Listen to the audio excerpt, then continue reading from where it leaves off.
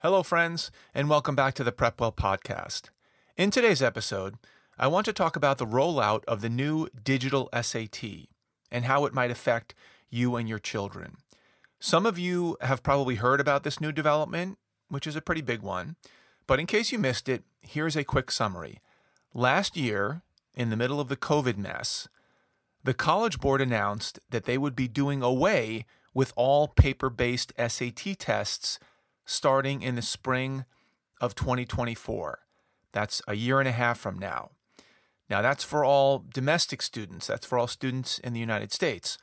For international students who live abroad and or who intend to take the SAT while living abroad, they will switch over to a 100% digital format in about 6 months, or March of 2023. So if you live overseas and you're listening to this, make sure you understand that what I'm about to talk about will be happening a year sooner for you. Replacing the traditional paper-based SAT test will be a digital-only SAT test that students will take on a laptop at a school or at a testing center, not at home. And as you can imagine, there are a lot of questions and concerns that pop up with this massive format change. I'm going to attempt to answer most of the important ones in this episode. And of course, if you want more detailed advice tailored to your particular child's situation, feel free to set up a consultation with me and we'll dig into the weeds together on the best plan forward. So first off, who will this format change affect? Will it affect current seniors? That's the class of 2023. No. Will it affect current juniors? Class of 2024. No. Will it affect current sophomores? Class of 2025. Yes, big time. This will be the transition class, if you will. Will this affect current freshmen? Class of 2026. Yes, it will. And will it affect middle schoolers and beyond? Yes, it's going to affect everybody younger than sophomores, as we'll see in a few minutes. So if you have a child who is a sophomore or younger this year, or a child who might reclass into one of these year groups, it's important for you to pay particularly close attention. If you're a current junior or a senior, you're basically off the hook. By the time this digital test is officially rolled out, a year and a half from now, you'll be done with testing, and this will have no impact on you. So for all the sophomores and younger out there, it's time to pay attention.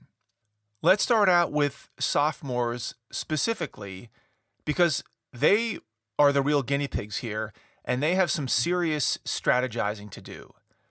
The sophomore class is when the transition kicks in, so they'll need to be very in tune with what's going on. Let's start out by orienting ourselves to where we are on the calendar when it comes to test taking. Typically, a current sophomore would not have to worry about taking the PSAT, that's the practice SAT, until the fall of next year, which would be their junior year, typically in October. That's 11 months away. Then a typical sophomore would find out how they did on that PSAT in November of their junior year, and they'd come up with a study plan based on that score with the hopes of preparing for a real SAT in the spring of their junior year. That would give them about 6 months to study for the real thing. This is how it usually goes down. PSAT in October of junior year, and then SAT in the spring, in April, May, or June of their junior year.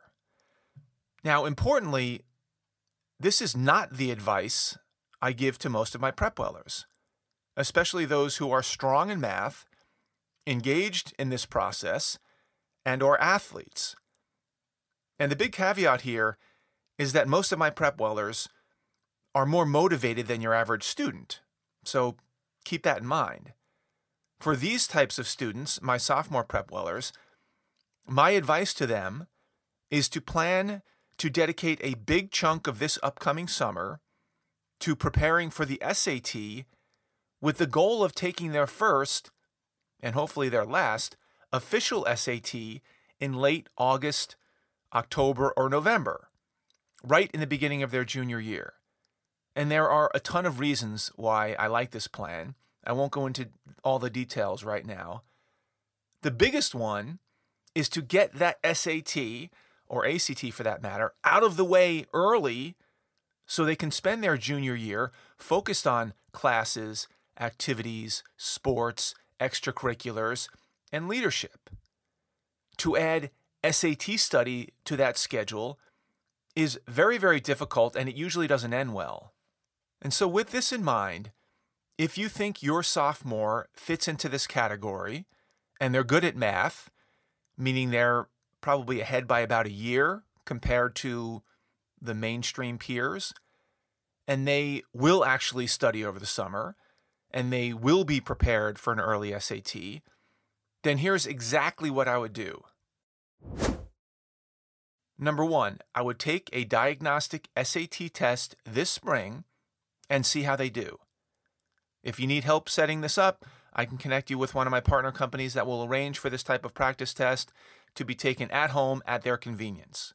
Depending on how they do on that practice test that they take at home, I would then come up with a study plan for the summer.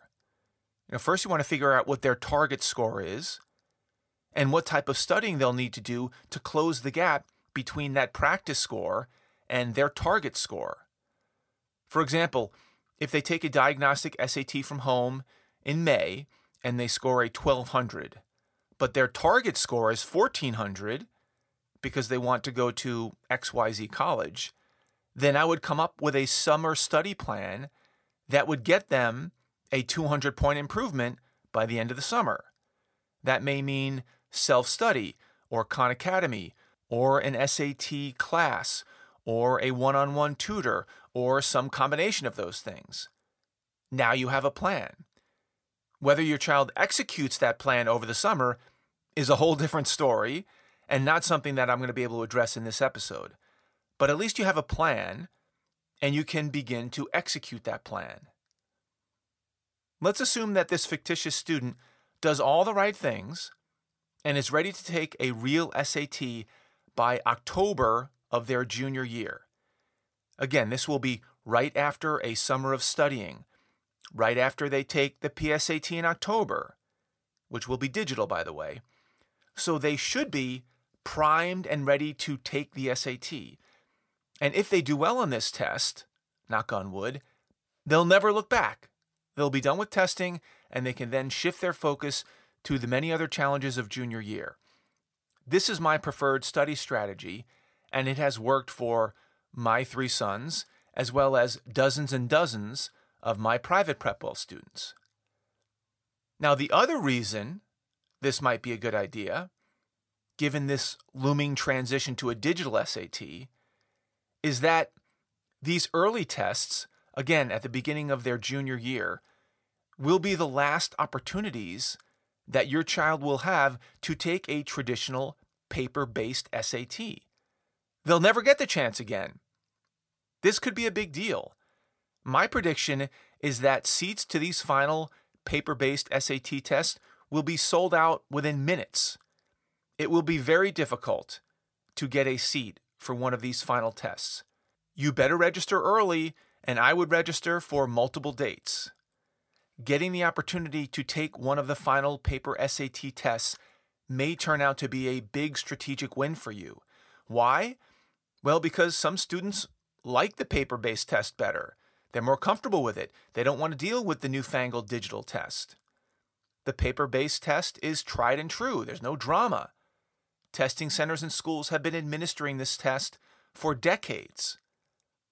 So if they're ready for it, I would love to see them lock in an SAT score from the old, reliable, paper-based SAT. One of these early tests is a great one to have in your back pocket. Now keep in mind the timing here. It will be the beginning of their junior year, and they will have just taken a digital PSAT. So they've gotten some experience with the digital format, but why not get one more shot at the paper-based format before it's gone forever?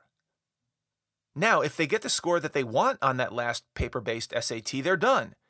They don't have to fool around with another SAT ever again, digital or otherwise. This would be the best case scenario. The paper-based SAT score will also be more credible than the new digital SAT score because colleges won't quite know what to make of the new digital SAT scores. Maybe for a few years, but definitely for the first few tests. So if your child doesn't want to be part of the guinea pig class, then maybe they should try to get the test out of the way before the digital test becomes mandatory. Now, if they don't score as high as they wanted on that last paper-based test, that's okay. At least they tried, and they've done the bulk of their studying, presumably, and now their job will be to start changing their mindset toward the digital test.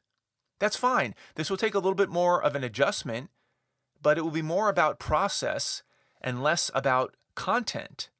The only hitch is that I would not recommend that they take one of the first 2 or 3 digital SATs. There will likely be a bunch of hiccups and issues for the first few tests. There always are when we're transitioning to something new. But if you decide to steer clear of the first few official digital tests, then your child would be forced to wait until the summer for the 4th, 5th, or 6th administration of the new digital SAT. And that may be later than you want to wait. Most of my students want to know where they stand with respect to an SAT score well before the summer, before their senior year. That's when you're supposed to be applying to college, not getting an SAT score and figuring out what colleges might be a good fit. That's supposed to be done already. So the timing of sitting out the first few digital SAT tests may not be ideal because you'll be shoved to the summer. Again, would it be the end of the world to try your hand at one of the first few digital SAT tests? No, but I would definitely be prepared for some challenges. All right, so let's review what steps a current sophomore should be thinking about right now. Step number 1, I need to set up a diagnostic SAT and ACT test this spring to figure out which test would be better suited for me, the SAT or the ACT, as well as to get a baseline score to see how much improvement I need to be a viable applicant at my target colleges. Do I need to improve 50 points or 250 points? Again, if you need help setting up one of these free practice tests, please email me. I'll connect you with one of my partners who will set up these diagnostic SATs and ACTs for free. Step number 2, once you take a practice SAT and ACT, let's say in April, and let's assume you decide to take the SAT. It seemed to suit you better, or you liked it better. And you get your score back, and you determine how much more improvement you need. Let's say you're looking for an 80-point improvement. Then you begin to set up your study schedule for the summer. Are you doing self-study, or one-on-one, or classroom, or Khan Academy? Step number 3. By the way, the added bonus of choosing to study for the SAT over the ACT is that your child will automatically also be preparing for the PSAT that they will take in October of their junior year. That PSAT is the one that matters for National Merit Scholarship Awards, so it's nice to be primed for it, even if it'll be a digital test. Step number 4. Make sure to register as early as you can for the fall SAT. That is the fall of the junior year, the last paper-based SATs. That might be the August test, maybe it's the September, October. Basically, keep aware of when the last paper-based tests are going to be and try to get it done before December. I think that would be a good goal. I would be ready to register for those tests as early as humanly possible because, as I said, those seats are going to fill up fast. Step number 5. Assuming you locked in a fall paper-based SAT exam, I would also do my best to register for a few spring and summer SAT exams. And yes, they will be in the digital format. That's okay. Maybe your child even prefers the digital SAT. You never know. Even if they think they'll prefer the digital test, however, for reasons I'll talk about in a minute, I still encourage them to take a final paper-based test if possible, just in case. And lastly, step number 6, once you've mapped out this test-taking timeline and study schedule, the only thing left to do is to prepare for the test. And yes, preparation for the paper test will be different from the digital test. And we'll walk you through those differences next year when the time is right. It's a little bit too early to worry about that right now. Remember, you're still a year and a half away from taking a spring digital SAT, so let's not worry about that right now. Now I'd like to address just a few of the differences between the traditional paper test and the new digital SAT test. I'm not going to go into excruciating details right now, but I will cover the highlights. I will get back to you on some of the more nuanced changes and how to best prepare for them in a few months when it's more relevant. There's no need to nerd out on these things right now. If you're an international student, however, and your next SAT will be digital, and 6 months from now, you'll want to get up to speed a little bit quicker. So let's go over a couple of the key differences. The new digital SAT is only 2 hours versus 3 hours for the paper-based test. Most students like this because it is difficult to stay laser focused for 3 hours. 2 hours seems to be more reasonable. What's another difference? There are only 2 sections on the digital SAT instead of 4 sections, which not that big a deal, it just makes it a little bit more streamlined. The scores on the digital SAT will be released within a few days versus a few weeks when it comes to the paper-based test. So that's a nice little bonus. The digital SAT test score gets back to you very quickly. On the digital SAT, students can use a calculator for every single math question versus the paper-based SAT where one section was no calculator allowed. So that may be a help to some students who really prefer the calculator. And lastly, the digital SAT is what's called adaptive, which means if you start out strong by answering the beginning few questions correctly, you will then be bumped up to more difficult questions in the second section, which will then allow you to get to the highest SAT scores. Conversely, if you blow the first few questions, the test will adjust the level down in difficulty in section 2, which will limit how high a score you can get. So obviously the moral of the story here is to focus extra hard in the beginning of the sections so you get bumped up to the more difficult questions in part 2 so you have a chance at maximizing your score. There are some similarities between these 2 tests. Both the digital and the paper-based tests must be taken at a school or a test center. Even with the digital SAT, you're not taking them at home on your laptop. The scoring conventions will be the same, with the top scores of both being a 1600. And even though there are only 2 sections on the digital SAT versus 4 on the paper-based SAT, the sections are going to be the same. There's going to be a reading and writing section and a math section. Both tests will allow for accommodations for time and format, depending on what your particular needs might be. And it's about the same number of test dates between the digital and the paper-based SATs. In fact, for international students, there are going to be the same number of digital versus what used to be paper-based, which is going to be a bonus for international students. The other option, which I haven't really addressed directly today, is to take the ACT. I know we've been talking a lot about the SAT, but there is an alternative. If you don't want to monkey around with the SAT and this whole transition to digital, and you'd rather just stick to an old-fashioned test, you might opt for the ACT.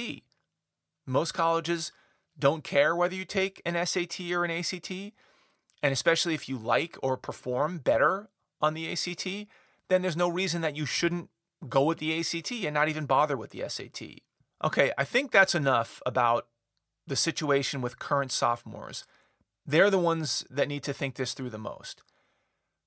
For the current freshmen and middle schoolers, presumably a lot of these wrinkles will be ironed out by the time they have to sit for the new digital SAT.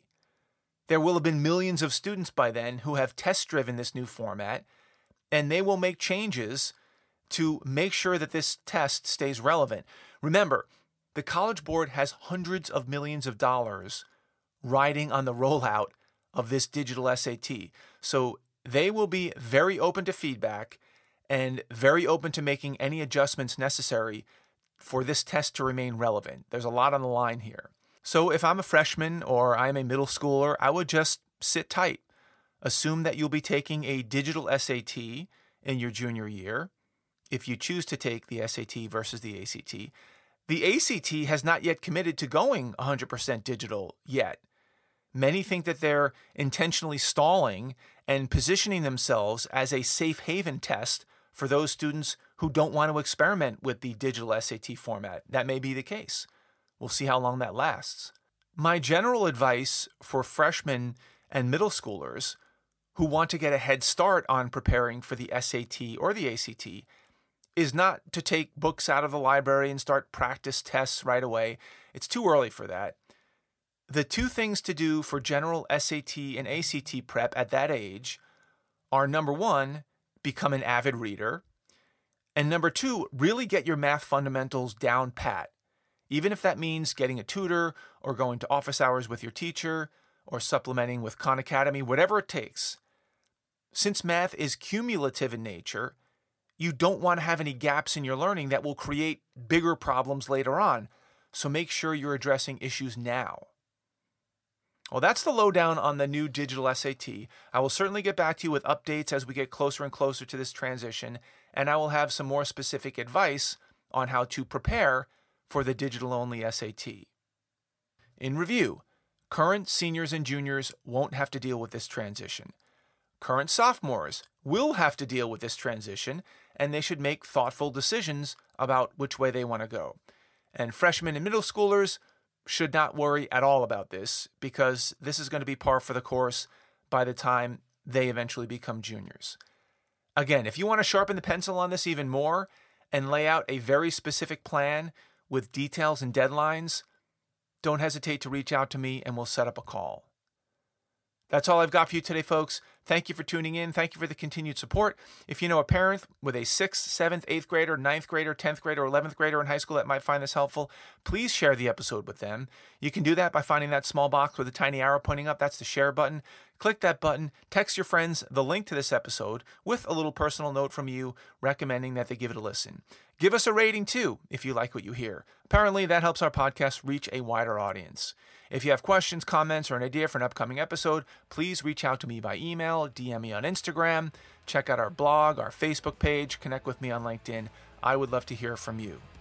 Until next week, goodbye, good luck, and never stop preparing.